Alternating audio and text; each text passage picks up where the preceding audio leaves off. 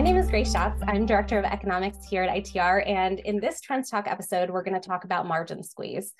Talked to so many businesses recently that are getting pressure from their customers to either flatten or lower prices, even when their costs are increasing over time. So I want to break down where that cost increase is coming from primarily, and then talk about a few strategies to combat the margin squeeze that my clients are experiencing. So let's start with the numbers. So the main thing that's still driving inflation and the thing that many businesses are worried about is the cost of employment. So the wages you have to pay your workers, the healthcare costs, and the taxes related to that. So when we look at an employment cost index for the overall economy, employment costs are up about 5.1% from last year. That is a huge number relative to what the norm is, which is somewhere more in the 2% range for the long-term average. Over that same period, we have commodity prices that are down largely year over year. So even though wages are up, the cost of raw materials is down over that period. So you may be having conversations with your customers or vendors about those lower commodity prices. And that may be driving some conversation about, wait, why shouldn't our prices be declining for our costs? Well, think about the position you're in. The farther you get into the value supply chain, the more that cost of labor is factoring into the product that you're purchasing or selling. So the closer you are to the commodity, the more effective that looking at that raw material cost is going to be. But the closer you are to the consumer or the end user, we have to factor in more and more of the value add, more human time that it takes to convert something from a raw material into something useful later in the process. So if we look at an intermediate good, right? First, we have the commodities, those are the raw materials. But if we move a little further into the supply chain and consider some added value in these intermediate goods, those goods are still below the year ago level too. If we compare the April data to last April, the price has changed 3.2% toward the negative. So the prices are 3.2% lower than they were at the same time last year.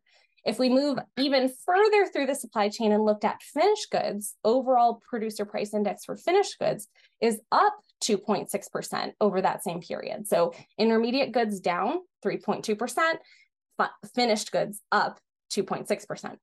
That is a really important difference. That delta between the growth that we're seeing in finished goods and the contraction that we're seeing in prices for intermediate goods, it's really driven by that wages component. So what can you do to make sure that you're getting the best use of the labor capacity you have?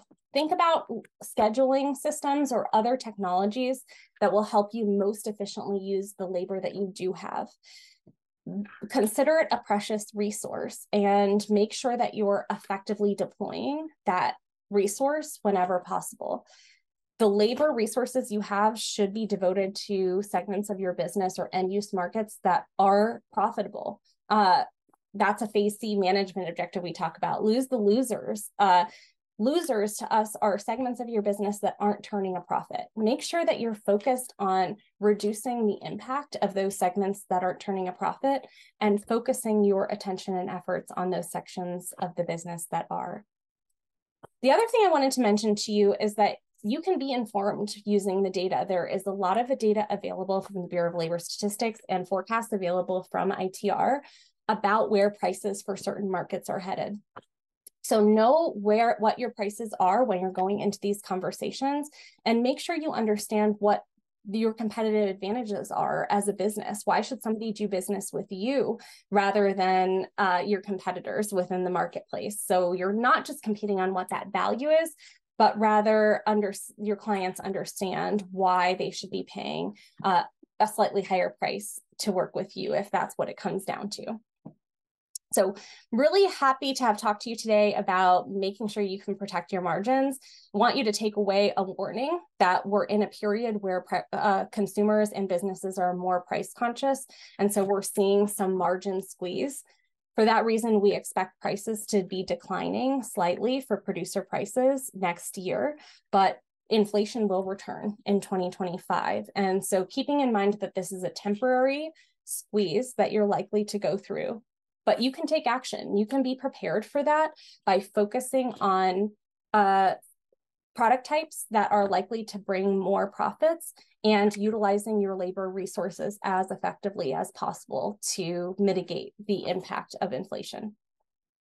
Thank you so much for joining me for this week's Trends Talk.